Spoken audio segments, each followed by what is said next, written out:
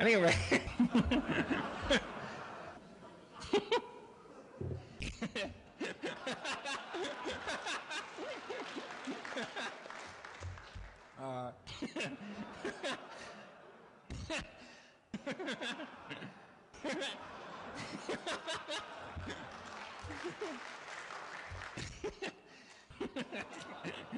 And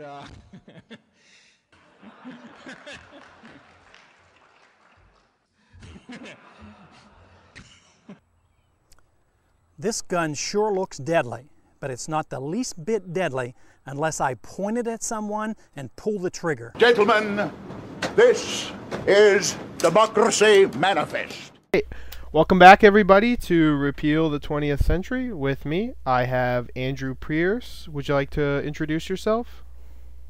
Yeah, I'm Andrew from Popular Liberty, and you've probably seen me tearing it up on Twitter and YouTube. Maybe not YouTube, but definitely Twitter. And yeah, that's me. Mm-hmm.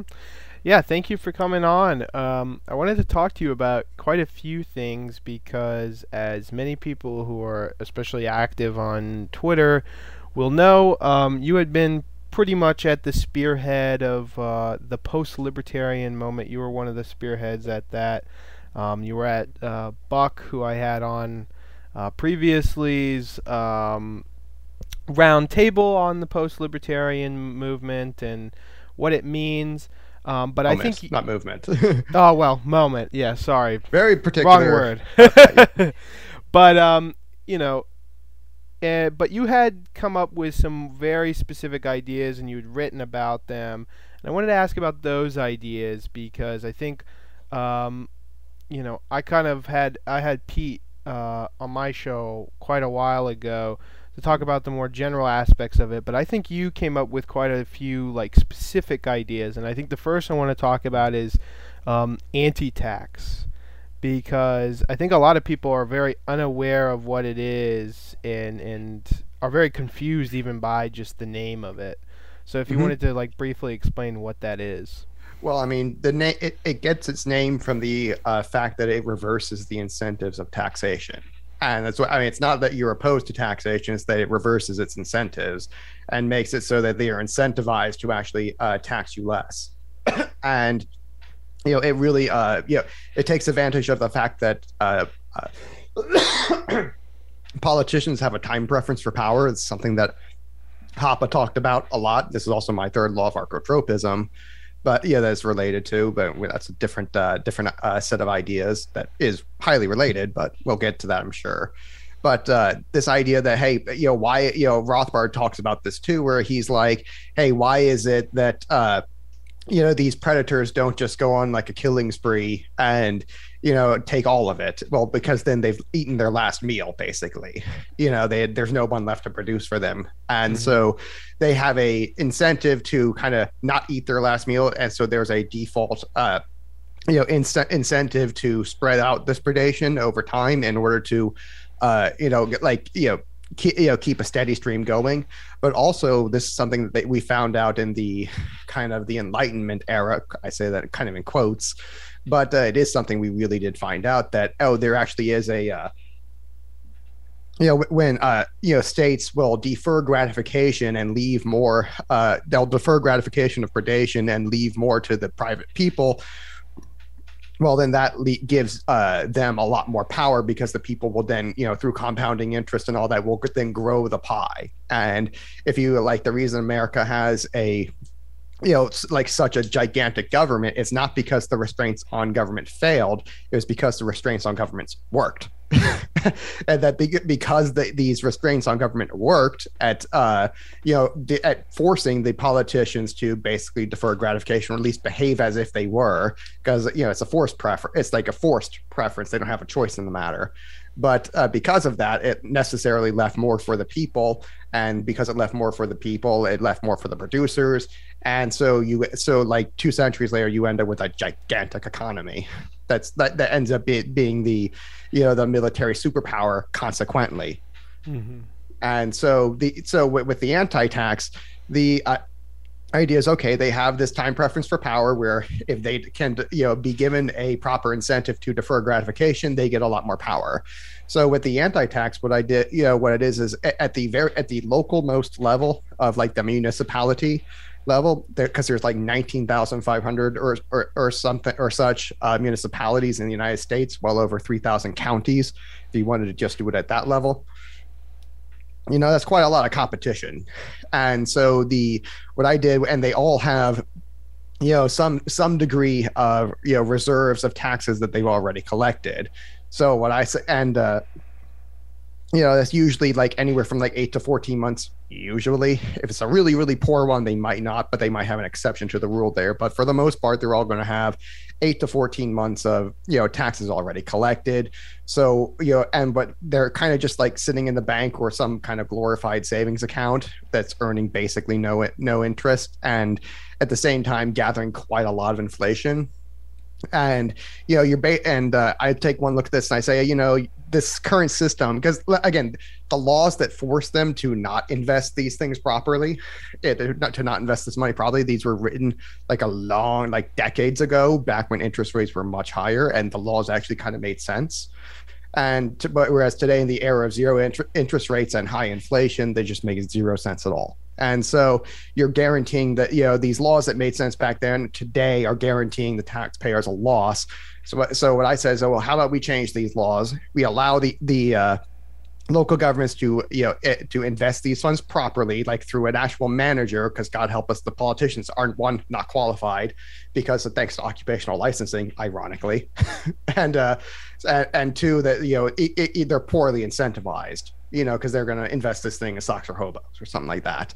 And so not only are they not qualified, not legally qualified, they're also, have poor incentives. So we're going to say, hey, this needs to be managed by professionals, which is, by the way, is already the law of the land in basically every state, that money still has to, even though it's, it can't really be invested in anything other than like CDs and treasury bonds and, bonds for the state of Israel.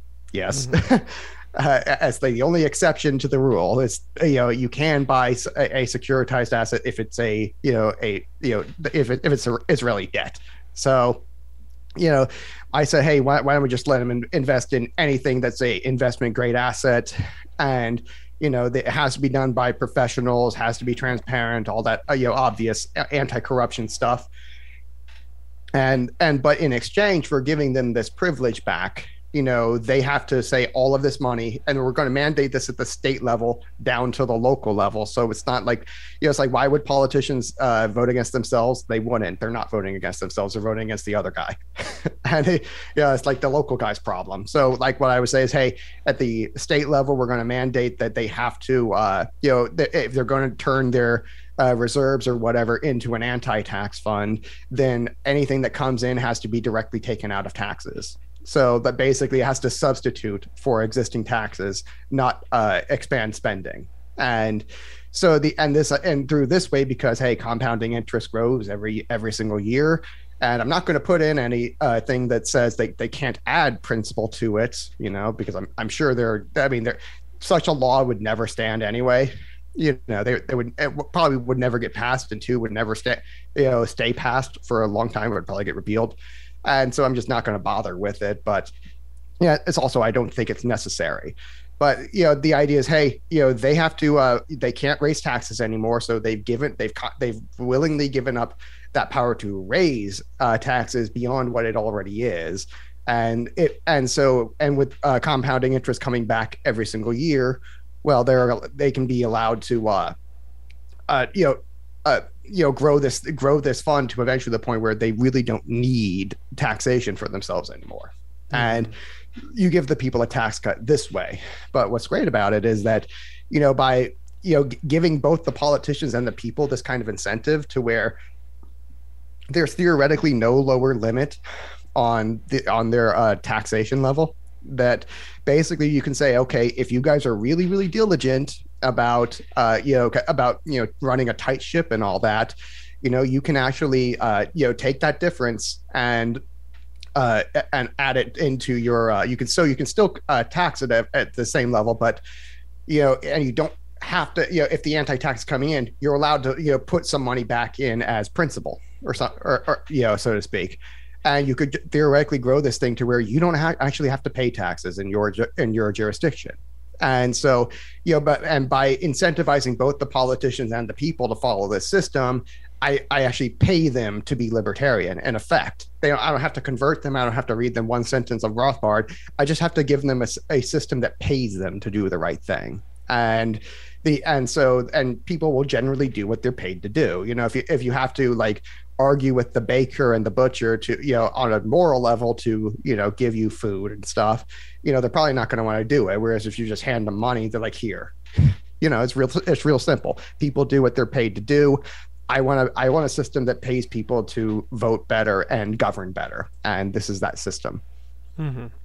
Yeah, I definitely think that there is meat to what you're saying in that it does take that very grounded economic concept of that people are willing to do what they are incentivized to do, particularly through the payment of goods and services or the medium of exchange for that being money. And you also touched on really well on kind of the basic model of governance, like even economics that are not super libertarian. They will describe that the modern model of governance is really just like we went from roving bandits who took as much as they could, but then they realized it was more sustainable to be a stationary bandit, stay in one place and offer up minimal goods and services in exchange for the resources of the land that they set up with. So I think your plan is anti-tax as an idea is a very good one on a purely theoretical level. But I wanted to ask you, though, because I think of something that has defined the post-libertarian moment has been very much that the critique of libertarianism is not being very practical and not seeing a lot of real-world application. And I wanted to ask you if you have observed any real-world application of this idea, or is this just kind of like a thing you've been brewing? The anti-tax, you mean? Yes. Well, I mean, this is why I founded Mises GOP, is that I'm wanting to actually push this thing through myself. And the idea is to use lobbying because I can lobby the guy. I mean, if the power's for sale, why not just make the purchase? Why do I have to fight the power? Why can't I just buy it if they're selling it? Again, like if I have to fight the butcher to make him give me a ribeye, this is not a very efficient system. Whereas I can just pay him to do the exact same thing. Whereas these people, again, if by the politicians at the local level are basically they have a shared interest with the state level that hey, and vice versa, that hey, the lower taxes are, the more economic prosperity is, the more grows the pie. That benefits both the local government and the state governments. And I'm not forcing any of the state level government to give up any power. And so, and if anything, they're going to get even more powerful for it. Because again, we know how time preference for power works. That if you leave more to the people, necessarily, that's going to grow the pie and grow their power, and they know it. And so, yeah, it's a trade. Power for power creates more power. Value for value creates more value. And so, when I'm saying, hey, how about I just lobby them? It's like, hey, power for power. It's value for value. Here I am providing them the goose that laid the golden egg, and because it really is a beautiful system for them, because they don't have to cut any. They no longer. Now they have a real disconnect between taxation and spending. Whereas beforehand, in order to have that disconnect, they had to take out a loan. And that loan's always going to come due. Well, this works or they have to find a way to actually cut spending and screw over some of their constituencies, which they really don't want to do. Sometimes they have to, but they generally don't want to have to do it. Now I just handed them a way of here's how you get to have your cake and eat it too. And so it really is a beautiful system for them. Now they no longer have to cut spending ever. And they still can, and I certainly encourage them to, but that they also don't have to necessarily raise taxes in order to raise spending. It is, or raise debt, which again always comes due. It just means you're deferring that tax hike into the future. And so for them, you know, I'm here handing them like, here's the goose that laid the golden egg. How about we pass this thing? And they're like, well, I'm going to get more power out of it, so fine. And you know, and so like for that, so when I say like, hey, this is like a pretty easy application to make, you know, I think it might take one or, you know, like maybe 2 or 3 sessions to really get it through in one state. But, you know, I figure once I get it through in one state, it should be really easy to do in every other state. And again, and it's like, and that even assumes I'm getting any sort of pushback. I don't think I'm going to get pushback. I just think they're just not going to understand it because it's kind of a complicated thing. And, you know, it might take me 2 or 3 sessions just to explain it to them. And, you know, but once they get it, they're like, oh, okay, you know, more power, you know, sign here. And so like, I figured that's the most it would take. And so this is not really that much of an ask. It's just saying here, hey, here's a different way of doing tax cuts, which, you know, if you're a Republican, this is what you're programmed to want to do already. Mm-hmm. And by the way, if you're like Texas and Florida, where you actually used weaponized tax cuts, you know, in order to steal businesses from other states, kind of a dick move, but it works. And so here's an even better way of doing that, is screwing over the other states to get more business and power for yourself. You know, it's like, here's an even better way of doing it. So, you know, how about we pass this thing? All I'm doing is giving them a better way of doing something they're already doing. And, you know, I don't think that's a really big sell. And so, you know, I see this, you know, nobody has done it yet, but it seems like such an obvious sell. You know, it's just an easy sales pitch to make. I just don't see any real pushback coming from it. Because, and you see this behavior normally, where like, what is the explicit justification every single time they want to cut taxes? You know, like literally what they say is, we're going to cut taxes so that it grows the economy and we get more revenue later. That's how we pay for the tax cuts. I mean, it's like literally low time preference is that the justification for, you know, for like a tax cut. You see the same thing with like, like drug legalization, like like for particularly the first like 3 or 4 states that did it, you know, every single one of them had like horrible budget crises going on. Like Colorado, they had like a 25% annual budget deficit, and they managed to cut it down to 2% by, you know, passing this thing, you know, theoretically, which was a ballot referendum, but I'm kind of like, wink, it was going to pass because they needed this thing, or it's like they're facing bankruptcy. So like they had an incentive to, you know, tilt the vote, you know, make sure the vote got out, so to speak, you know, that the election was properly fortified. And so it's like, yeah, this thing passed, and they did. And, you know, that like, it was explicitly hey, we're going to give you some of your liberty. We're going to sell you some of your liberty back and stop throwing people in cages for, you know, smoking a plant. You know, in exchange for like a 35% tax hike, which translated to like a 3% reduction in their deficit. And so, yeah, it's like they have, and you can even go back to all the way to the origin of private property 600 years ago, when you had basically bankrupt European feudal lords who had just, you know, bankrupted themselves on the Fourth Crusade. And they decided that, and they were coming back. They really needed money, and the peasants were, you know, who had just been like killed off by the Black Death and had their wages raised like 5-fold. They're like, well, how about, you know, hey, I have all this extra money, you know, how about I, you know, buy some of my land from you? And that's how private property was born. So like, we literally have like 600 years of examples, including the origin of private property itself, you know, to, you know, of how this system works, and of the politicians and statesmen, you're making exactly this sort of trade repeatedly. And so I just like, I see it as such a small ask that has such a big payoff for that, you know, for all sides. So I just don't see the issue. You know, I don't see why they would ever oppose it. I mean, it really is like the goose that laid the golden egg. All they have to do is pass it. So, yeah. So to answer your question, like, is this a, you know, arguing that libertarianism is not practical? You know, do I see that being a problem for the anti-tax? No, I do not, because again, you know, libertarians, they rest everything on this really false understanding of how power works, and that's something I've been correcting with my Archotropism framework. It's just a theory of Archotropism now. I've upgraded it from a framework. This thing doesn't really have good counter arguments against it, and so it's like there's no good argument against that. This is actually how power works. And because libertarians are not playing with a full deck, they're not, when it comes to economics, they miss out on obvious solutions like this, and they're just like, power bad. And it's like, well, I mean, that's just completely unhelpful. It doesn't tell me anything about how it works or what to do about it. Just, all you're doing is just moral condemnation. And Mises himself, literally criticized this, saying that, we can morally condemn until the cows come home, but that people are still going to show up for work at Raytheon. Mm-hmm. You know what I mean? And, and he said, I mean, he says this about defense contractors, and just the point is always very, unassailable, that moral condemnation really doesn't work very well. What works really well is incentives. Again, you can't argue with the butcher to give you a piece of meat because you're hungry. It's like that. I'm sorry that if you just pay him, it'll be done. It's a done deal.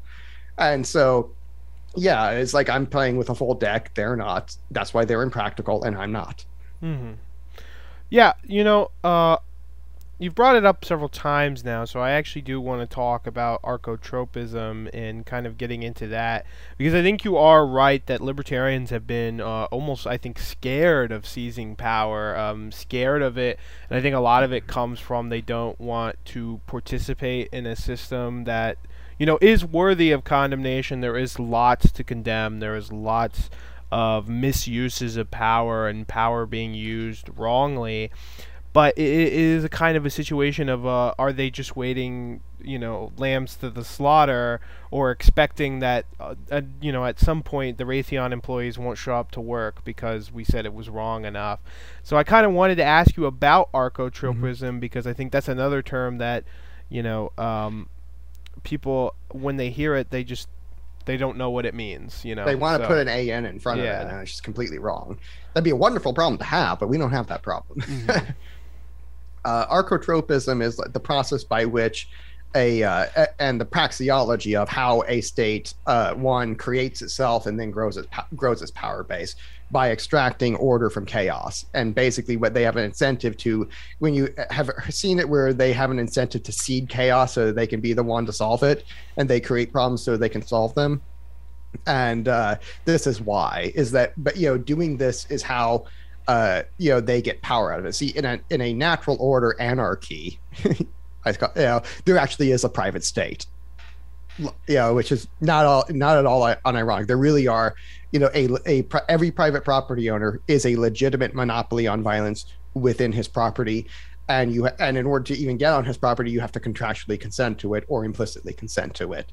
And so you would be consenting to their authority as the monopoly on violence for their property because they're the owner, and they're a legitimate owner, and you don't have to go onto their property if you don't want to. And so you are going to have monopolies on violence within, a private law society, and they don't like to hear that.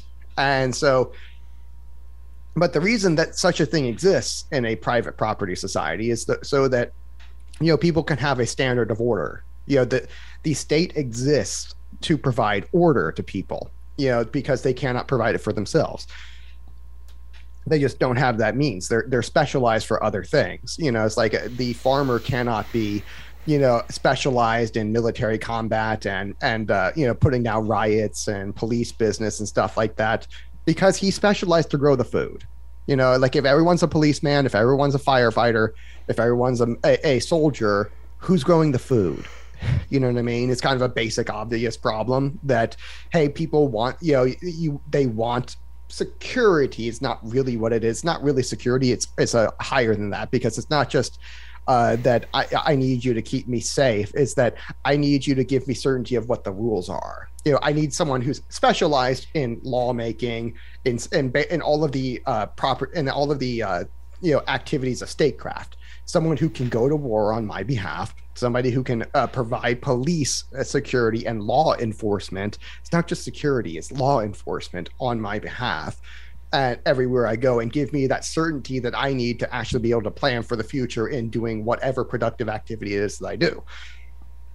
If I don't have that, and I have to worry about, security all the time for myself, I have to worry about being my own government. This isn't going to work out, because I don't have the kind of bandwidth for that. and nobody does. And so that's why we specialize it out to specialists. I mean, it's hard not to argue that the state is specialized for violence. That's the service, and it really is a service. It's not like they're forcing people. That well, in a sense they are, because they're not giving them any other options. But you wouldn't have other options in a private society anyway, because it's like you don't get to say what another person does with their property. And so it's like you either choose to go on their property or you don't, and you have no say other than that. It's not there's no vote, there's only exit, as Curtis Yarvin likes to say. So with the archotropism, like if there's chaos, think of what kind of productive society that's going to be. It's going to be substantially less productive. Therefore, it's open to a hostile takeover. And I don't mean with violence. I mean, like, let's say a corporation owns it and they're just shit at providing law and order to people. Well, what's that? This is their this is their private property. This is their productivity. Their share price is going to be quite a lot lower. Because it's like, how much tax revenue can you extract from poor people? Less, substantially less. Whereas other corporations who are around are going to be like, I'm much better at providing order, to my people. They're more productive because of it, and I have a much higher share value. I have much more money coming in. How about I buy a bunch of your shares and just buy you out?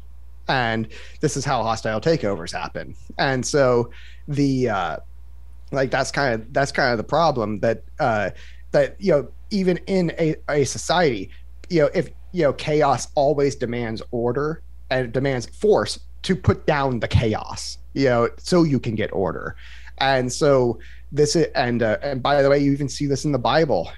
What happens, and like Genesis, like the first chapter of the book, what happens? It's like, hey, the earth was dark and formless, and the Spirit of God hovered over the waters and said, "Let there be light." That word for dark in Hebrew, so it also means chaos. And it's funny because it's actually spelled, it's two different words, but they're actually spelled because they're, in Hebrew there are no vowels, there's only consonants.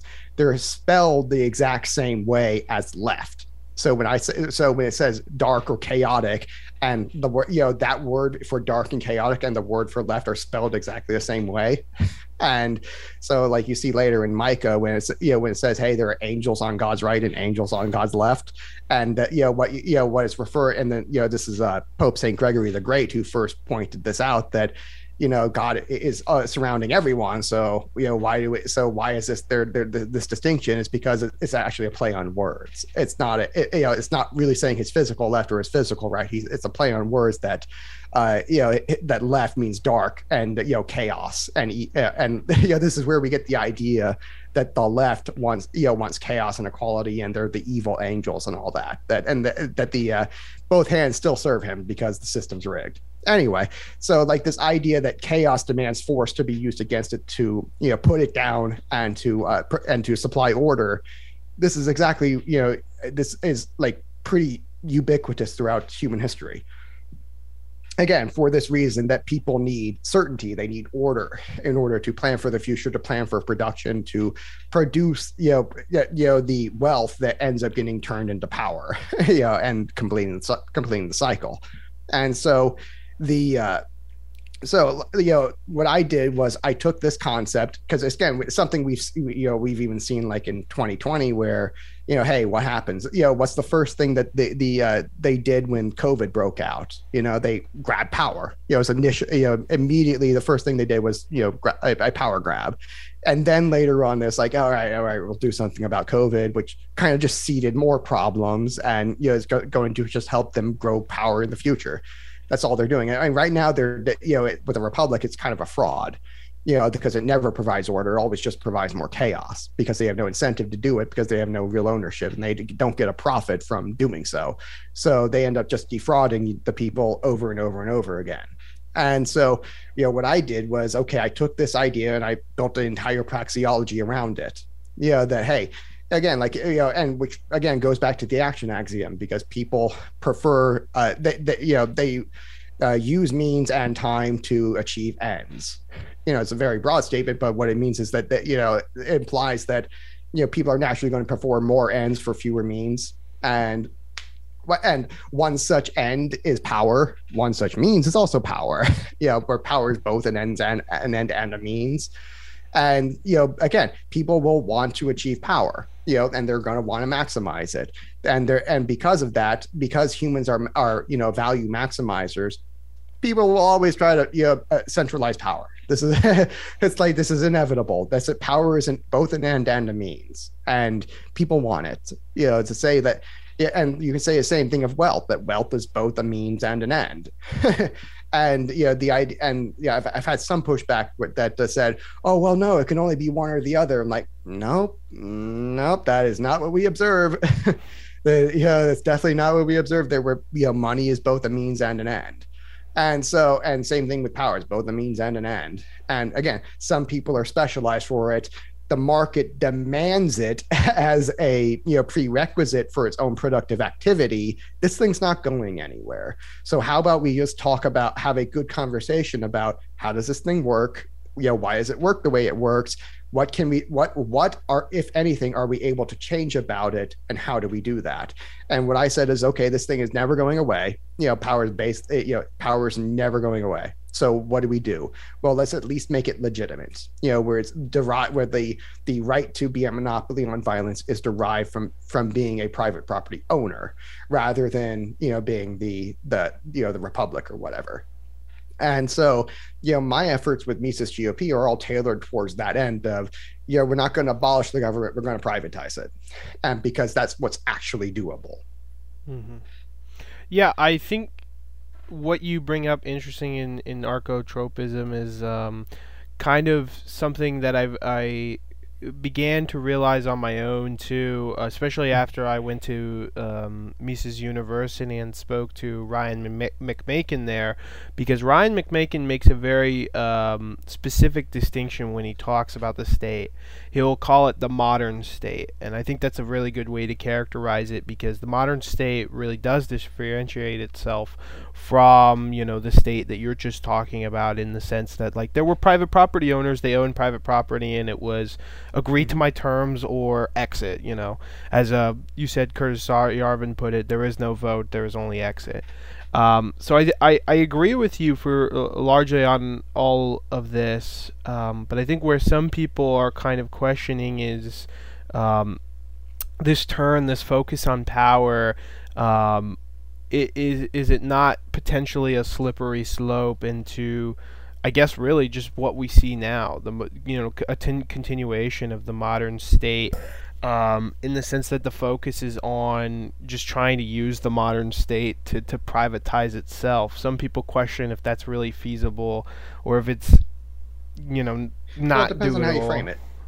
It depends on how you frame it, because if you're looking at it as I'm taking power from the state by using the state, I can see why they might think that, it's probably that doesn't sound right.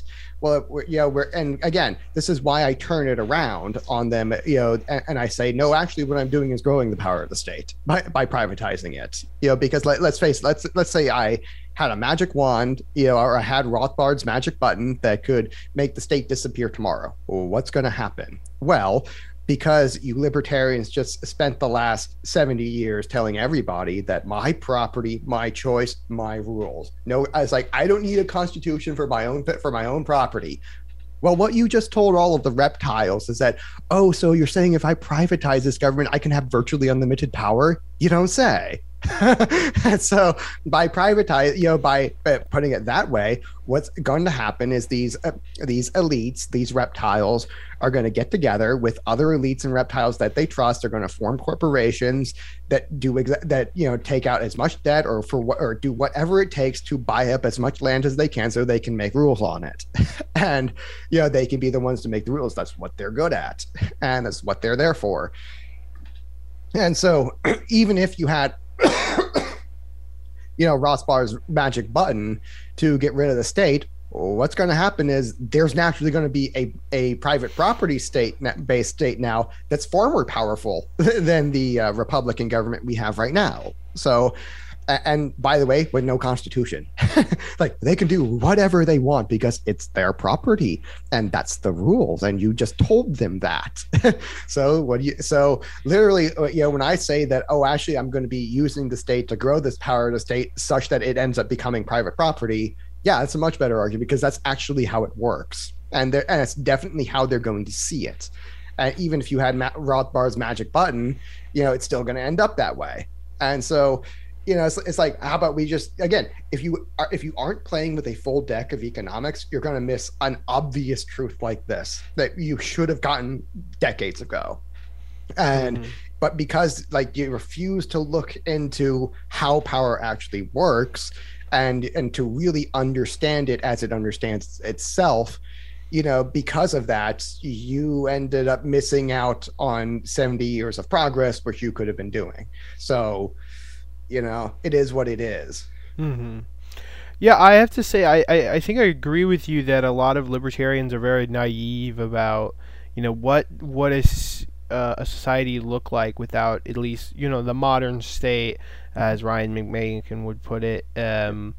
And I think he actually says very good in his lecture that he gave that year at Mises University on political decentralization as a road to anarcho-capitalism, and kind of said, we are going to see societies that are like the power of that governing body is going to increase. And I think that's 100% true. There are going to be some property owners who are going to be very strict with their property. And I think you are recognizing that properly, but where I think some people may poke some criticism in is kind of saying, well, how is this different from, decentralization or localism? Because decentralization, what's implicit in my explanation is that decentralization is not the road to private property. Centralization is. And so it's like literally you're going the opposite direction, where what you really needed to be doing. And I understand what they're saying when they say decentralized, what they mean is privatize. So it's like they have the right idea, but they have the wrong idea about the right idea, about what its nature actually is. And, in order to actually privatize it, you need to be, couching this thing as how the politicians get more power, not less. And because that's the sort of thing they care about. And so the, framing privatization as a power grab actually makes quite a lot more sense. Because that's in fact what it is. It is a full getting rid of the rules. And we've kind of seen that with like the tech monopolies and all that, where, hey, it's a, private censorship. Hey, it's a private company, bro. And, it's like, yeah.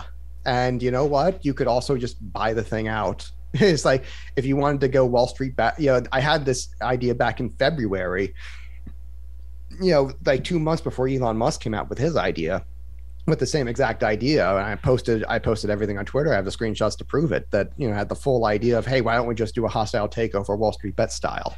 And, we appoint, guys like Alex Jones and Nick Fuentes and all that as our proxies, because you're allowed to vote by proxy. So, if you, and the right's the one with all the 401ks, all the jobs, all of the excess spending money. And they're the ones who are also facing the tech censorship and have the incentive to buy into a campaign like that and just buy out the people and appoint their own favorite proxies as their voters. So, and this is a really, really easy and simple idea, because this is actually how you would do war in a private society, is hostile takeovers, but just like this Wall Street bet style and all that. So it's a private company. They can do it to you. And is it right? No, it's really shitty. In fact, it's immoral. And because of that, it drops their share price. It drops their productivity. And, that makes them vulnerable to a hostile takeover. How about that for archotropism? So, yeah, I mean, that's where, and which again demands power to be used against it to put it down. So this is what's happening. I mean, you're seeing archotropism on the individual and societal scale yet again in a completely different sphere. And so, yeah, if I privatize something like this, yes, it makes the government far more powerful, but powerful only to do the right things, because to do the wrong thing necessarily means dropping their productivity, dropping their share price, and leaving them vulnerable to hostile takeovers. So you're actually getting the Catholic definition, or actually Orthodox, because I'm pretty sure you're Orthodox as well. So you would share the same exact definition of liberty, which is different than the liberal definition. The liberal definition is, I'm free from all aggression, and you're not allowed to have any sort of constraint against me. Any kind of constraint is evil. And whereas the Orthodox and the Catholics would say, no, that's incorrect, because to err at all carries within its own intrinsic constraint. So there's no escaping. There's actually no liberty to get things wrong, because if you get it wrong, it carries constraint with it, whether you meant to or not. So then this idea of sin, that, hey, if you sin, well, like the wages of that is death, so really you can only define liberty as the freedom to actively choose the good. So there's only the good and the true. So if you're choosing the good and true, there is liberty in that. That's why Christ says the truth sets us free. And so if you're saying that I want freedom from all constraint, I want, what you're effectively saying is I want the freedom to get math wrong and stuff like that. I mean, it's just, this is why the Catholic, one of my favorite archbishops, he says that the liberalist is marked by his advocacy of liberty to the absurd. And that real liberty is really can only possibly be the liberty to choose the good, because the only place where you actually get freedom out of making a choice. Because to choose error, to choose sin, is necessarily carries its own intrinsic constraint. So that's just an intrinsic constraint. It doesn't even account for what might be also an extrinsic constraint, which might also be quite legitimate.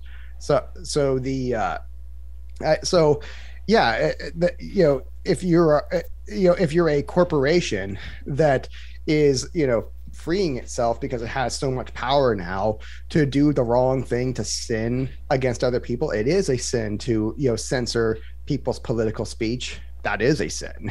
And so, when you're doing that, you're going to leave yourself open to a hostile takeover. And if you're a government that, wants to encourage degeneracy, to encourage, families to break up and shit like that, because you think you're going to get more short-term power of it, what you're really doing is you're not growing your power base, you're shrinking it. In fact, you're consuming it. This is a high time preference behavior that squanders value, squanders share price, and leaves you open to a hostile takeover. So what you really need is a state religion. and not just any state religion, you need one that's really, really, really excellent at providing order to people. So we can immediately get rid of Protestantism. We can immediately get rid of Judaism, immediately get rid of all of the other isms that aren't basically trad Christianity, either Catholicism or Orthodoxy. I'm preferable to the Catholicism. I understand other people feel differently, but these are the only two that are even possibly going to work. So the Catholics, we did build Western civilization from the ground up. The Protestants fucked that up later, but it wasn't like the Catholics didn't have a hand in it. It just wasn't quite the hand that a lot of people think it was. It was really that we had a political screw up at the beginning of the 16th century. That when the Pope decided to split the world between Portugal and Spain at 1506 with the Treaty of Tordesillas. What that did was it cut out all of the rest of the Catholic countries of Europe to have a legitimate claim to the new world. So what did the states immediately do? Well, you had 4 reformations within the decade. So shocker, and of course they state funded every last one of them, so it's and the reason being was that they're looking for a religious excuse to get rid of the Pope and depose him without deposing him, and to ignore his authority so that they can colonize the new world, which they definitely tried. It's at the moment they had their Reformation go, it's time for an age of exploration, time to go. And it's time for some good old British colonialism. It's have you ever heard that, you've ever seen that meme that British food sucks? And it's the one Hindu guys or something like that. He's saying that, British food sucks, and the British soldier is yes, indeed, our food does suck. Now hand over your spices and prepare to be taxed for the glory of the Queen. So it's like, yeah, it's like, this is exactly what that was. The reason for the Reformation had nothing really to do with theology. It was all politics. That was, because we'd had heresies for like 5 centuries at that point, and they just go away, and it's not usually not an issue because we excommunicate them. The state stopped backing them. They go into poverty or exile, and they're just never heard from again. And this time around, because we ended up cutting out all of the other countries of Europe out of the New World, and they really, really wanted that gold money, they decided that this is not good enough. We need an excuse. So this time, instead of putting down the heretics, we're going to fund them and spread them far and wide. And literally every single one of the reformers had at least one state backing them, and because that's how it spreads. That's where they're getting the money from. They're not doing this for free. I mean, heresy, being a heretic costs money. Anyway, so that was the political screw up that we had that caused 500 years of problems. And we'll get back to, but we're gonna once we can get the state privatized, at that point now we have a state that can solve the problem by helping us privatize the rest of the states and getting the human history back on the track it should have been on. So assuming that liberalism and Protestantism never happened, and that the Treaty of Tordesillas what didn't happen, it wasn't the critical blunder that it was. So that's why I'm a corporate monarchist. Is I want to have a theocracy. Yes. Okay. I want to have I want to get back to a legitimate Catholic theocracy this time. And it's not going to screw us over. So and I'm sure you as an Orthodox guy can appreciate that and say that sounds like a great idea. Andrew, how can I help you out? And then I would tell you can go support my work at misisgop.org/donate and help us privatize the state, and by giving it even more power as a libertarian. Yeah. I'm glad you brought up Mises GOP, because that's where I kind of wanted to go for the last little bit of this. I don't want to hold you too long, but I did want to talk about that because I think political lobbying is a untapped area for libertarians, liberty-minded people, whatever term we want to use here. And I think that's one of the really good things that came out of the post-libertarian moment is a refocusing on lobbying as a tool to have our ends achieved. And so I wanted to talk a little bit about what the GOP Mises PAC is doing right now, what's its future plans, and just where it's looking to expand. Well, the first places we're looking are in the state of Florida, state of Texas, and kind of in the Republican South, where, you have companies and I should say you have states that have a culture of low taxes, laissez-faire government, and trying to steal business from other states. And so they have a culture of this stuff already. We're going to lobby these particular people, tell them how, here's the goose that laid the golden egg. How about we take it and pass the bill instead of cutting the goose's throat? You know what I mean? And so I'm going to just help them do what they're already doing. And in doing so, I'm going to incentivize this sort of statecraft. I'm going to incentivize this sort of power growth that naturally leads to privatization. And so by getting it in just one or two places, well, basically I end up forcing all of them to do it too. If I could just get it in like Florida or Texas or something like that, because those are super states that are already large parts of the economy, and they're already stealing quite a lot of business. And can you imagine, they have a low tax climate that's good for business already, that steals a lot of business already. Can you imagine what would happen if those tax rates got cut by 90%? Effectively, how much more they're going to steal. So in other words, in order to defend against that, your other states are going to necessarily have to, pass the same exact idea and, pass it faithfully. Don't screw with it, which is going to be tough for a lot of Democrats, but fuck them. And so in order to defend this, they naturally have to go libertarian. They naturally have to adopt this, low time preference for power policy. Because if they don't, they're screwed. and Florida and Texas will take the entire economy. I'm fine with that. I'm going to privatize the whole thing. And and I think having this sort of incentive system in place, and having competition forces, again, 19,500 municipalities, they all have that exact same they all have that exact same incentive structure to where, hey, it's really difficult to move your business from California to Florida. It's just a really long drive. It's really expensive. But if you want to move 10 miles in one direction to get a 50% tax cut, that's a lot easier. So that's why when you look at tax jurisdictions on a map for local government to local government or county to county, they tend to line up with the people that next to them. You're not going to have a county where the total tax rate is one half of 1%. And one next door where it's double that. You're just not going to see that. There'll be differences. Some of them will be a little bit, they might have a 10 to 15% difference, but nothing super spectacular to where they're going to lose all their business because it's really easy to move a business 10 miles or something like that. 3,000 is a lot more difficult, but 10 miles, that's very achievable. That's very cheap, and it's probably worth it. So if competition forces are funding this entire thing, effectively, this is a very, very high ROI activity where if you even if you're not in Florida, if you're or Texas, and you say, well, I still want an anti-tax in my state, the best way to do that is still to pass it in Florida first, because that forces literally everybody else to do it.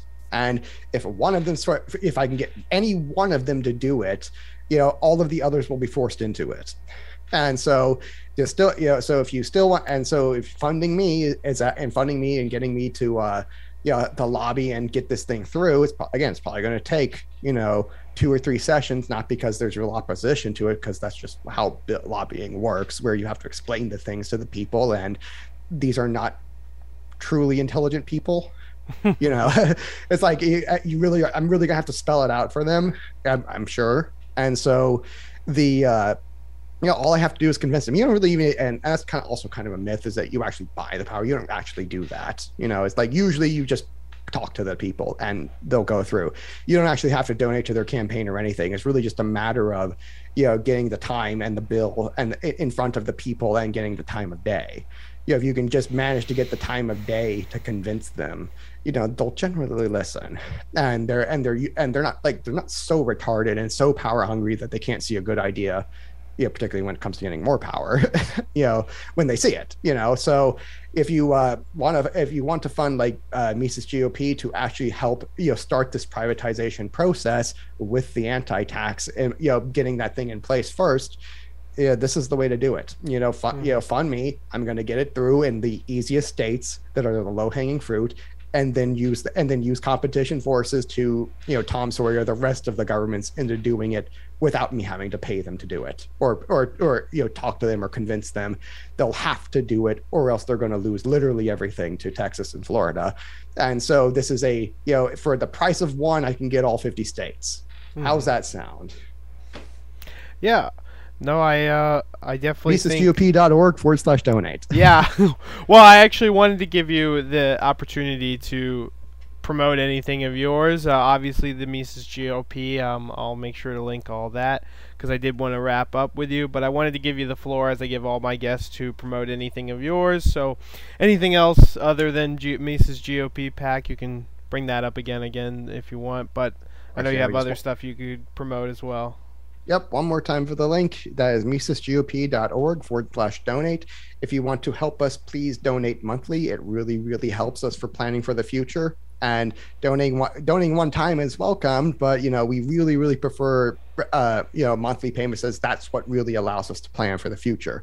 Again, it's if you give it to me once, I have no idea if you're going to give it to me again. But if you're subscribed, I know I'm pretty good for the future. So even if it's just a little amount, every little bit helps. Again, this is even if it fails, it's by far the cheapest failure it's going to happen. But if it succeeds, it's going to succeed for very cheap. And it's actually very easy to get this thing done, get this thing started. and to get this thing going is actually very, very inexpensive. So we don't actually need hundreds of thousands of dollars. Just getting us to like, if I just had like 500 people giving me $10, or even 500 people giving me $5, that's plenty. I can get this whole thing done with that amount. And this is a very, very cheap and easy strategy. That's like the best part of it, is that it's very, very inexpensive to do this. Like I said, if people had figured this out like 2 or 3 decades ago, we would have been done by now, like completely done by now. 30 years of an anti-tax is plenty, and to drive this thing down to 0. And to drive privatization in the direction we need it to go in.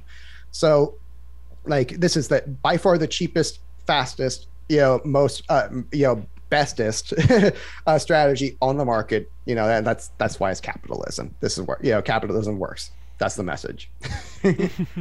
Exactly. Very libertarian message. Way to end this, though. Yeah, of course. And I'll also make sure to link your Twitter and your YouTube channel, because I know you also have content coming out of there that I'm sure you want people to see. But yeah, I thank you so much for coming on. Yep. My YouTube is Popular Liberty, and you can find me there. I might change it to Politically Catholic eventually, but because Popular Liberty it's an ironic name, because liberty's not at all popular. It's like we've established that after 2020. And you can find me on Twitter at Popular Liberty _. You can probably see that on the screen. And you can also, I have articles that are written for free on my Subscribestar. That is subscribestar.com/popular-liberty, to see all of the free articles, which are very in-depth essays about how Archotropism works and the anti-tax and all this other stuff. Yep. Well, yeah, I thank you so much for coming on, and really do appreciate it. And I highly encourage everyone to please check out his work. And donate. Yes.